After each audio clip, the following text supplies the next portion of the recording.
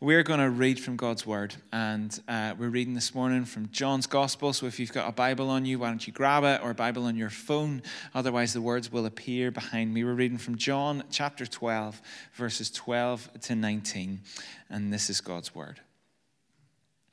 The next day, the great crowd that had come for the festival heard that Jesus was on his way to Jerusalem. They took palm branches and went out to meet him, shouting, "Hosanna! Blessed is he who comes in the name of the Lord. Blessed is the King of Israel." Jesus found a young donkey, and he sat on it, as it is written, "Do not be afraid, daughter Zion. See, your king is coming, seated on a donkey's colt." At first, his disciples did not understand all this. Only after Jesus was glorified did they realize that these things had been written about him, and that these things had been done to him. Now the crowd that was with him when he called Lazarus from the tomb and raised him from the dead continued to spread the word. Many people, because they had heard that he had performed this sign, they went out to meet him. So the Pharisees said to one another, "See, this is getting us nowhere. Look how the whole world has gone after him." And we thank God for his word that still speaks to us today. So today we kick off a short series that's going to take in the events of the period of kind of the church life that we know as Easter, okay? Today, Good Friday, Easter Sunday. It's just a short one. We're looking at three of the big events. Today is Palm Sunday. And Palm Sunday is really all about an arrival. And when you think about it, arrivals are a big deal. Every year, the Oscars ceremony takes place, and apart from the one thing which drew the headlines this year of Will Smith slapping another person, the thing that normally draws the headlines are what were the guests wearing when they arrived? What was their outfit? What did they look like? Arrivals are important.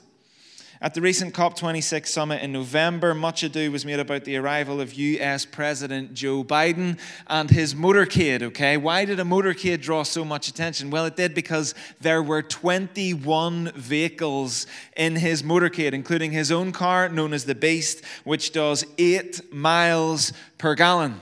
This was an arrival to a climate change event, right? Arrivals, they're important. A number of years ago when I was at university, I played music full-time for a little while.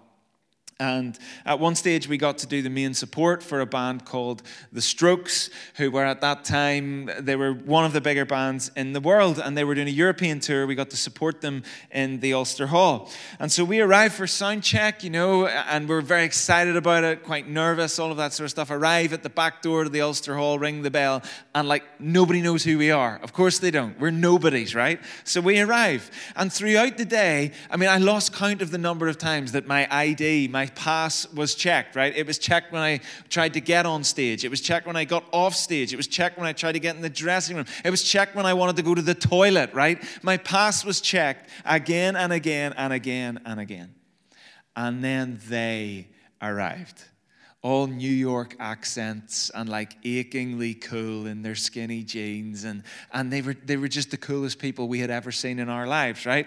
And they arrived. And I noticed that over the course of an entire day, not once did anybody ever check their passes, right? Not once. Because everyone was there for them. Everyone. The crowd that chanted their name before they got up, the reception when they got on stage, the clamor that was made as they left stage, everyone was there for them. It was an arrival, an incredible arrival. And this is one of the key events, okay, as we think about the life of Jesus. This passage is all about his arrival. We know it's one of the key events because this appears in all 4 of the Gospels, Matthew, Mark, Luke, and John. They all have a version of the events that relate to Palm Sunday. And the events play out in Jerusalem, okay, and that's significant. And even more significantly than it just being Jerusalem, it was Jerusalem at Passover time. And with Passover came a huge crowd. At one point, the first century historian Josephus, he was asked to give account for how many people descended on Jerusalem for Passover festival. Obviously, counting a great many people is very difficult.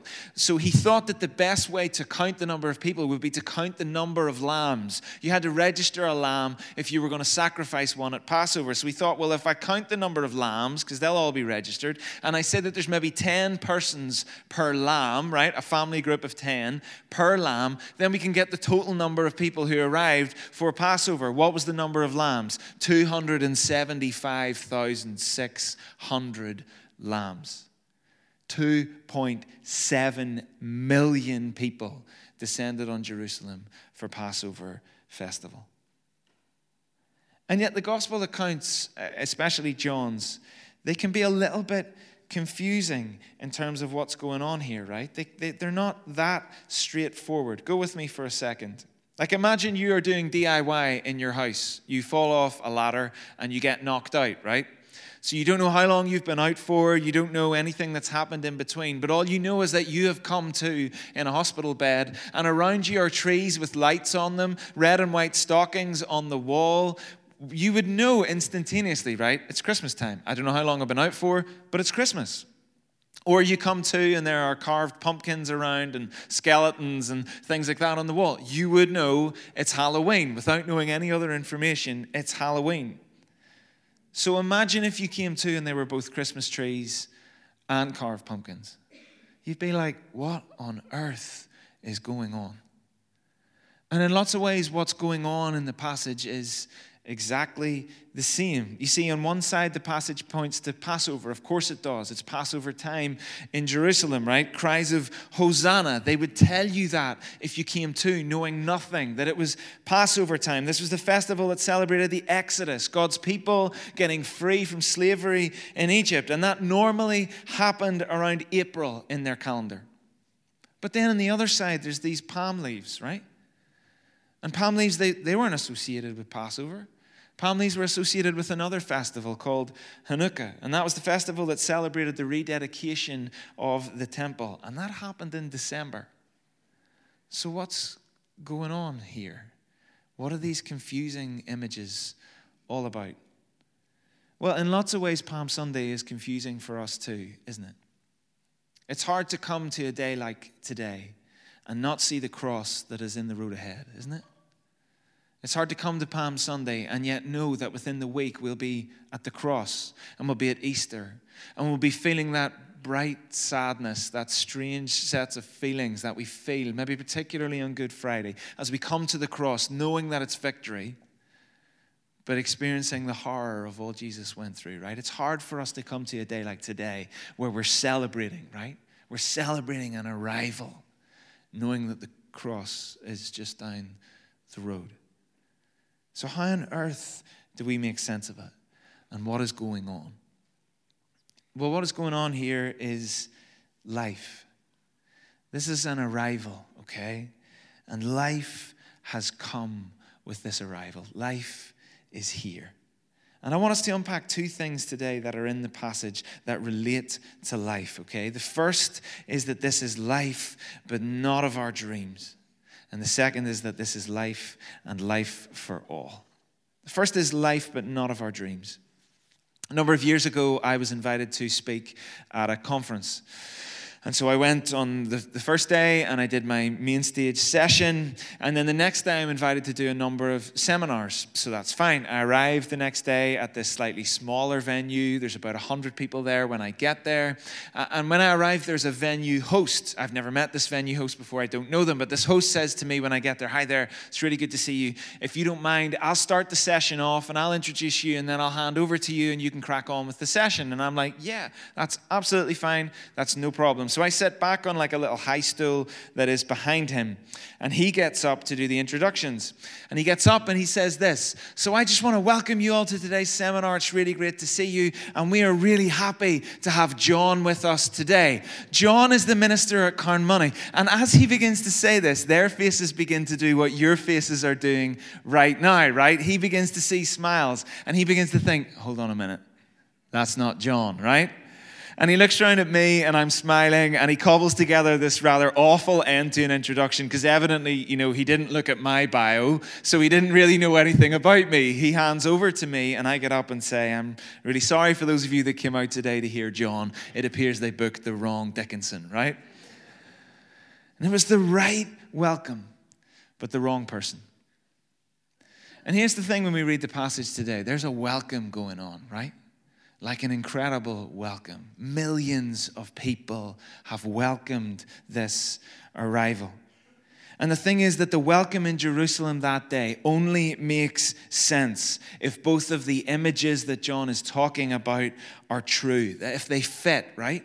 It only makes sense that if the one who is here is the one who comes for a freedom celebrated at Passover, but also comes in a victory like they celebrate at Hanukkah. In other words, this only makes sense if he is who both of these things are. This is the welcome of a king. And the welcome only makes sense if the one who's arrived is really the king. It only makes sense if he really is all of those things. And that king's welcome that he receives, okay, really what we're reading, what we're kind of watching in this passage, it's a victory parade. Palm Sunday is really Victory Sunday. If you look in your Bibles, very often the line at the top of this section will say, Jesus' triumphal entry into Jerusalem. It's a victory parade. And we know it's a victory parade because of 4 things that are in the passage, okay? Those 4 things are the crowd, the welcome, the songs, and the donkey. The crowd, the welcome, the songs, and the donkey, okay? And the passage it talks about the crowd twice, okay? In verse 12 and in verse 18. Because really, actually, it was 2 crowds. It wasn't just one, it was 2. So on one hand, we have Jerusalem full of people, those millions of people that we talked about, right? They're all here for Passover. They hear that Jesus is coming, and they are rushing out of the city to see him. And then on the other side, we have this crowd that's followed him from the events in Bethany that have just happened the day before. You see, John 11, it tells us how Jesus raised Lazarus from the dead. And unsurprisingly, that had caught people's attention and their imagination, right? They'd heard somebody got raised from the dead. Of course, they were interested. And so what happens? Well, verse 18 says they followed Jesus from Bethany to Jerusalem.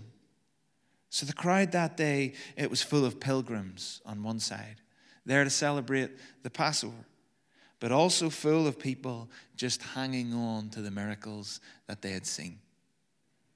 And sightseers just there because they'd heard that something was happening. Here's the reality. A crowd is easy to draw, isn't it? It's easy to draw a crowd. You just make a scene and people are drawn to it. But the problem with a crowd is that a crowd is fickle, isn't it? A crowd is a fickle thing. It always has been. And for sure, some people were there that day just for the show. Jesus was the best show in town in lots of ways. And there were lots of people there just to see what he might do next. He just raised someone from the dead. Like, what's he going to do next? And a crowd always brings a crowd, doesn't it? And crowds are fickle. It is an incredible and a painful thing that some of the people there that day singing Hosanna, singing praises to this king who has arrived, will be the same voices that shout out, crucify him, less than a week later. There's the crowd, and that's the first thing. The second thing is the welcome and the songs, right? This is what it says in verse 13. They took palm branches and they went out to meet him, shouting, Hosanna, blessed is he who comes in the name of the Lord. Blessed is the King of Israel. And they use the word Hosanna, right? We always use the word Hosanna around Palm Sunday, don't we? And that word Hosanna is Hebrew for save now. One commentator says that what you're actually reading here in this little block is akin to shouting, God save the King. Then what they're singing is God save the King. And this was a familiar song, okay? This whole little bit that they were singing and shouting, it's taken from Psalm 118. And Psalms 113 to 118 are known as the Hallel. And the Hallel were famous words and famous songs. They were praising songs for the Jewish people, right? They were used in the temple. They were used around feasts and festivals. And maybe even more significantly than that, they were the first bit of memory work for every Jewish boy. They knew the songs. And they knew the words. And they knew what they were for. And now they're singing them to this king who has arrived. And then there's the palm leaves. And the thing about palm leaves is that they were most famously and usually used to both wave and lay down before a conqueror as a sign of victory. If you went off and you won a battle in a foreign place and then you came back home, people lay down palm leaves in the road as you returned. Even more than this, in some of the other gospel accounts of Palm Sunday, they not only record palm leaves as having been laid down, but also people's own cloaks, laid down in the dirt and the dust of the road for this person coming back. You don't just do that for anyone, right? You don't just lay your cloak down for anyone returning back. You only lay your cloak down for the king. And finally, we have the donkey. This is what it says in verses 14 and 15. Jesus found a young donkey, and he sat on it, as it is written, "Do not be afraid, daughter Zion. See, your king is coming, seated on a donkey's colt." And these are words that are actually taken from the prophet Zechariah, okay? They're from Zechariah 9. And everybody would have known that they're the sorts of words that get pointed towards a Messiah, okay? And you might think, okay, so they point to the Messiah, but what on earth is the donkey about then, right? Like, I get the Messiah bit, but donkey? Seriously? Why the donkey? And that's because in our world, a donkey is not a particularly highly thought of or valued animal. Like, you don't have your rich friend and go, you know what they own? A donkey, right? You're not impressed by that, right? But when they say, oh, they have a horse or they own a race horse, then you think, oh my goodness, these people are really wealthy, right? Because we attribute huge value to something like a horse, but a donkey, unless it's the donkey out of Shrek, right? We don't attribute huge value to a donkey. But that's not the case in the Middle East. You see, we think of a donkey as lowly, don't we? But in the Middle East, they think of a donkey as noble. A donkey is a noble animal. And we have this tendency when it comes to Palm Sunday to see Jesus riding on a donkey, and therefore our first thought about Jesus is lowly, isn't it? Lowly and humble. That's what we think about it. But actually there's more going on than just lowliness and humbleness. You see, in the Bible and in surrounding culture of the time, it had examples of leaders, royalty even, riding donkeys. So in the book of Judges, for example, Jair the judge, he had 30 sons, and all of them rode donkeys. Or in the book of 2 Samuel, Mephibosheth, the son of Saul, he was the royal prince. When he rides out to meet David, he rides a donkey. See, a donkey wasn't just lowly. A donkey was noble. And sure, it maybe doesn't make the same kind of statement as, say, riding in on a white horse might make, but then Jesus intended to make a different sort of statement. Because a king comes riding on a horse when he means for war, but a king comes riding on a donkey when he means for peace. And throughout his ministry, Jesus kind of does this strange thing when you read the gospel accounts of his life. He seems to always want to direct attention away from himself. It's kind of bizarre. So when you read what he does in miracles from time to time, for example, he'll heal someone and then he'll tell him to go home and tell nobody about what he just did, right? That's bizarre, isn't it? He seems to want to direct the attention away from the miracle, away from himself. They'll call him Messiah, and Jesus will call himself the Son of Man again and again. And even in John 6:15, the crowd had already tried to make him their king, and he just walked away. But yet here, at Palm Sunday, Jesus accepts the welcome of a king. What's changed? Well, two things. One, it's the right time. And two, he really was a king. It's his time, and he's a king. That's what's going on at Palm Sunday. You see, he's been announcing the kingdom. Kings have kingdoms. He's been performing miracles, even raising people from the dead. These are the signs of the king that they've been longing for. And his words, only the true king of Israel would speak like he did. He was a king. He just wasn't the king that they were expecting.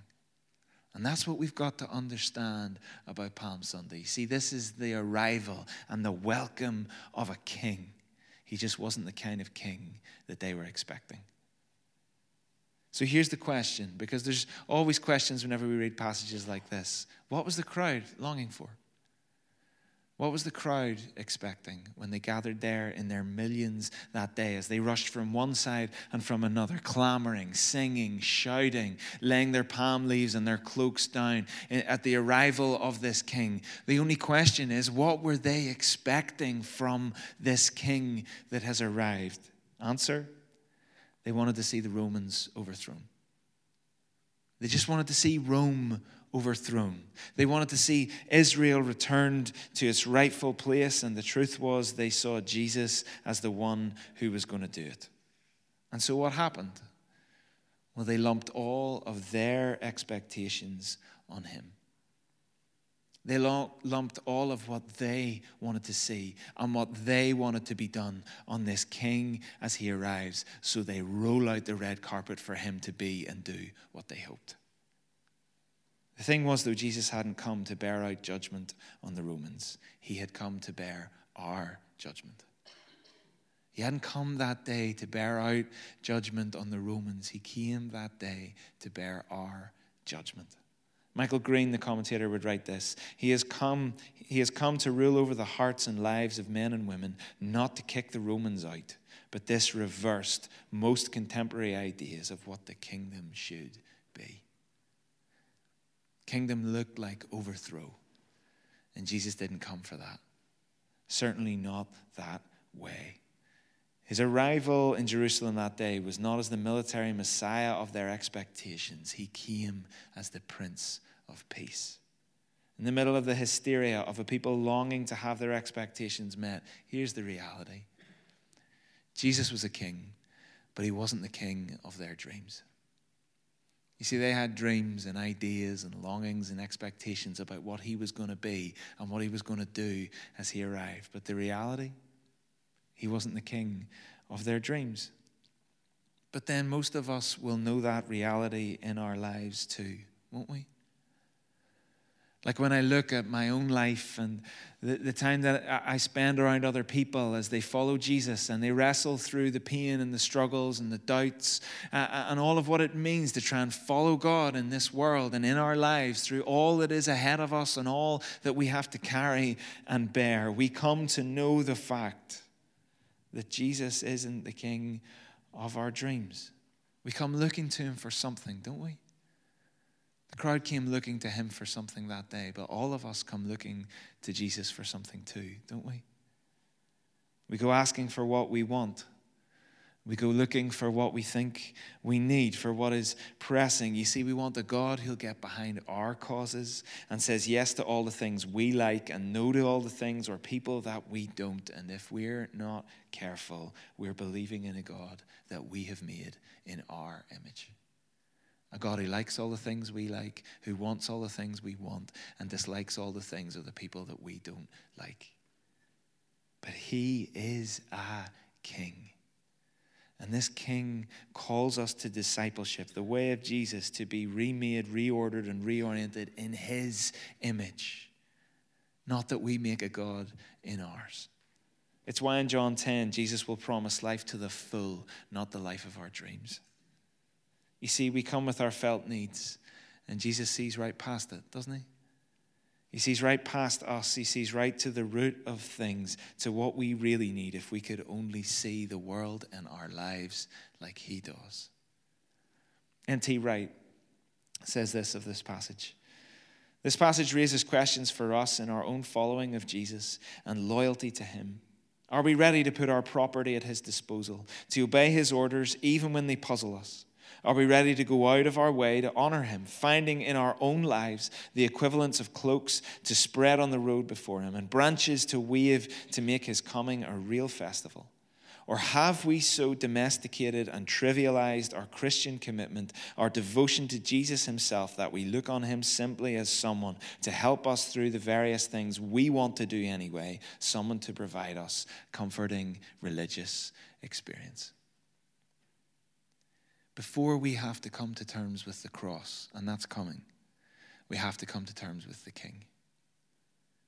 And Jesus' arrival is as a king. This different sort of king calls us to a different sort of living. The first thing that's happening that day, as that arrival happens, as that welcome comes, is that a king has arrived, and that king means life, but maybe not the life of our dreams. But the second thing is that it means life, and life for all. Let's just read on those last few verses in the passage from verses 17 through to 19. This is what it says. Now the crowd that was with him when he called Lazarus from the tomb and raised him from the dead continued to spread the word. Many people, because they had heard that he had performed this sign, they went out to meet him. So the Pharisees said to one another, "See, this is getting us nowhere. Look how the whole world has gone after him." The 2022 World Inequality Report revealed some startling facts about wealth in our world. As many of us know, the gap between the very richest in our world and the very poorest in our world is getting larger, and it's happening faster than it ever has before. So in 2022, when we like to talk about things like equality and fairness, those sorts of words we hear lots in our culture, the reality is quite the opposite. The reality in our world now is that the top 10% of this world own 76% of the total wealth in this world. Top 10% own 76% total, while the bottom 50% of wealth in this world, they own 2% of the total wealth. To put it even more starkly than that, if you want the cold hard truth, it is that the 10 richest men in the world, that's 10 people, they own more than the bottom 3.1 billion people on this earth. 10 people own more than 3.1 billion. And I say that today because we feel or we know that the reality for a great many people is that the greatest privileges, wealth, and opportunities and advantages are reserved for the few, not for the many, aren't they? The greatest advantages, the greatest opportunities, the greatest access, if you will, in this life is afforded to the few and not the many. And when you think about this passage and then you think about the world in which we live, like the question is, who has access to a king or a queen, right? Like you or I or Joe Bloggs doesn't just walk into Buckingham Palace and say, "Hi, nice to meet you. How are you doing?" That doesn't happen. Access is reserved for a very small number of people. But not this king. Not at Palm Sunday.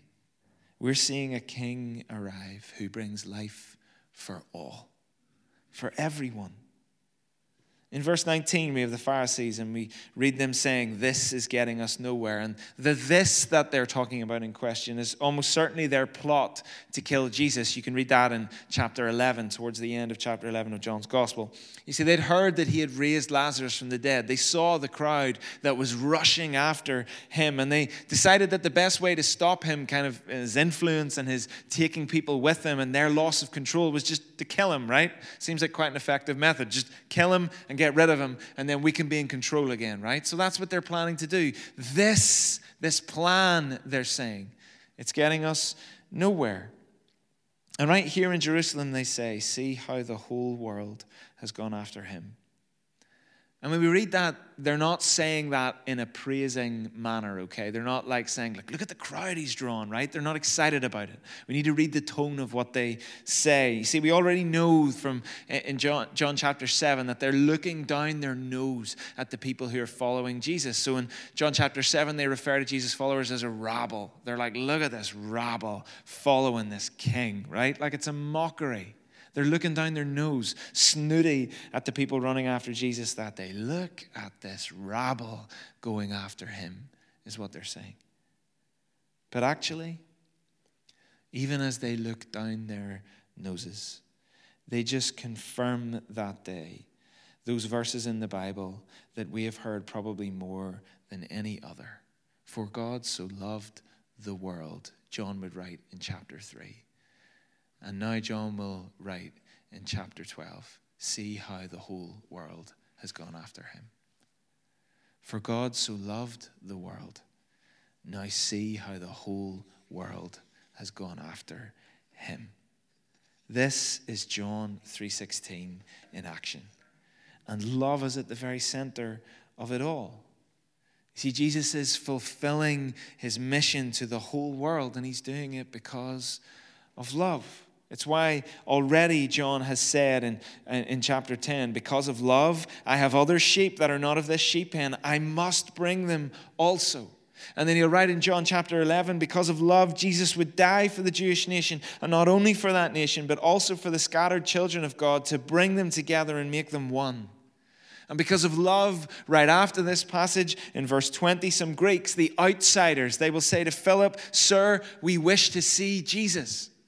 And then in verse 32 of chapter 12, because of love, once again, Jesus will write, And I, when I am lifted up from the earth, I am drawing all people to myself. Because of love, because of love, because of love for all. This is a king. But access to him is not the reserve of the few. It's access for all. When Jesus rode into Jerusalem that Palm Sunday, riding on a donkey, bringing a crowd with him who saw or heard that he just raised a man from the dead, arriving into Jerusalem while it filled with millions of people, full of expectations, full of hopes, and full of longings, he makes himself visible as the king at the most visible time possible. This is a king, but not like one anyone had ever seen before. When you think about kings of that time and what they did, how they ruled, how they laid down authority, how they conducted themselves, he's a king, but not like any they'd ever seen. He's a king who raises lives, who doesn't take them. He's a king who heals and doesn't hurt.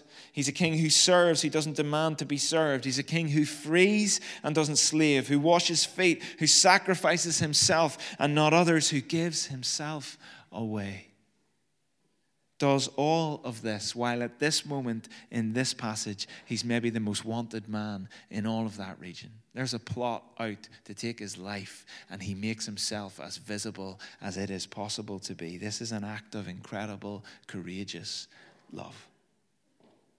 And in this next week, as we make that walk, through Holy Week, all the way to Good Friday, and all of the horrors that fill Good Friday, as we read about those events, as we think about them, as we try ourselves to experience them, we realize just how far that courageous love was prepared to go. For you and for me and for all. You see, access won't just be for the few. It will be for everyone. And the question is this morning, where you sit, what is holding you back? What is holding you back from experiencing a love like that? A love that would go that far. A love that would throw wide the gates, that would not just be the reserve of the few, but would be open to the many. What is holding you back? Like that crowd that day, we all come to Jesus with longings. We all come to Jesus with expectations. We all come to Jesus with our stuff. What is it that's holding you back this Palm Sunday as he arrives? He is here. What is holding you back? What's your stuff that you feel is holding you back? Jesus would say to you, come to me. You feel you're on the outside. Jesus would say, come in. If you have doubts, he says, I love you. You feel a long way off and it's been a long time. He would say, I never gave up on you, for God so loved the world. See how the whole world has gone after him. That's why Paul will write a bit later in Romans chapter 8. Paul will write, for I am sure that neither death, nor life, nor angels, nor rulers, nor things present, nor things to come, nor powers of any kind, nor height, nor depth, nor anything else in all creation will be able to separate us from the love of God in Christ Jesus. This is a king. And he comes to offer full life. His arrival that day is the heralding of life to the full, but maybe not life of our dreams. But also he comes, and this is life for all. Access is not just for the few, it's for the many. You know, right after this passage and the events that happen in Palm Sunday, in Matthew, Mark, and Luke's gospel, the next passage is how he cleansed the temple, where he overturns the tables and he makes a whip and he kind of knocks around all of the people that are selling and trading in that place. We know that story well. But the incredible thing about that story is that Jesus undoes something there that had happened hundreds of years before. In 164 BC, the Maccabees, they had kind of overturned the Greeks who were in charge, okay? The Maccabees were Jewish. They were kind of purists in terms of their faith. They had a war that had raged for 3 years, which they finally win. And the big act of that winning of the war was rededicating the temple, which is actually the thing that Hanukkah celebrates, which is the festival we've been talking about, palm leaves and all that. And when they did, they kicked out all of the foreigners from the temple. They made it clean and a place only for the insider. In other words, everyone out. And then what does Jesus do? Jesus goes into the temple. He overturns the tables. He makes a whip and knocks all the traders out and does all of that sort of stuff. And then we read, when he cleanses the temple, he says this in Mark 11, "My house will be called a house of prayer for all nations." In other words, everybody in. This is a king. And he's not like one anybody ever saw before, but he is a king. And before we come to terms with the cross and what that means for each of us, we need to come to terms with the king first of all. He's a king with a kingdom. He's a king who speaks the kinds of words that only a king could speak. He's the king that does the sorts of things that only the true king could do. But that king, who's a different sort of king, calls us to a different kind of living. But that king offers life for all. This is not the reserve of the few. This is the offer to everyone. And it's because of love. That same love that will lead us in this next week all the way to the cross. That's the kind of love. And it's open to you and to I this Sunday morning. The question is, what's holding you back?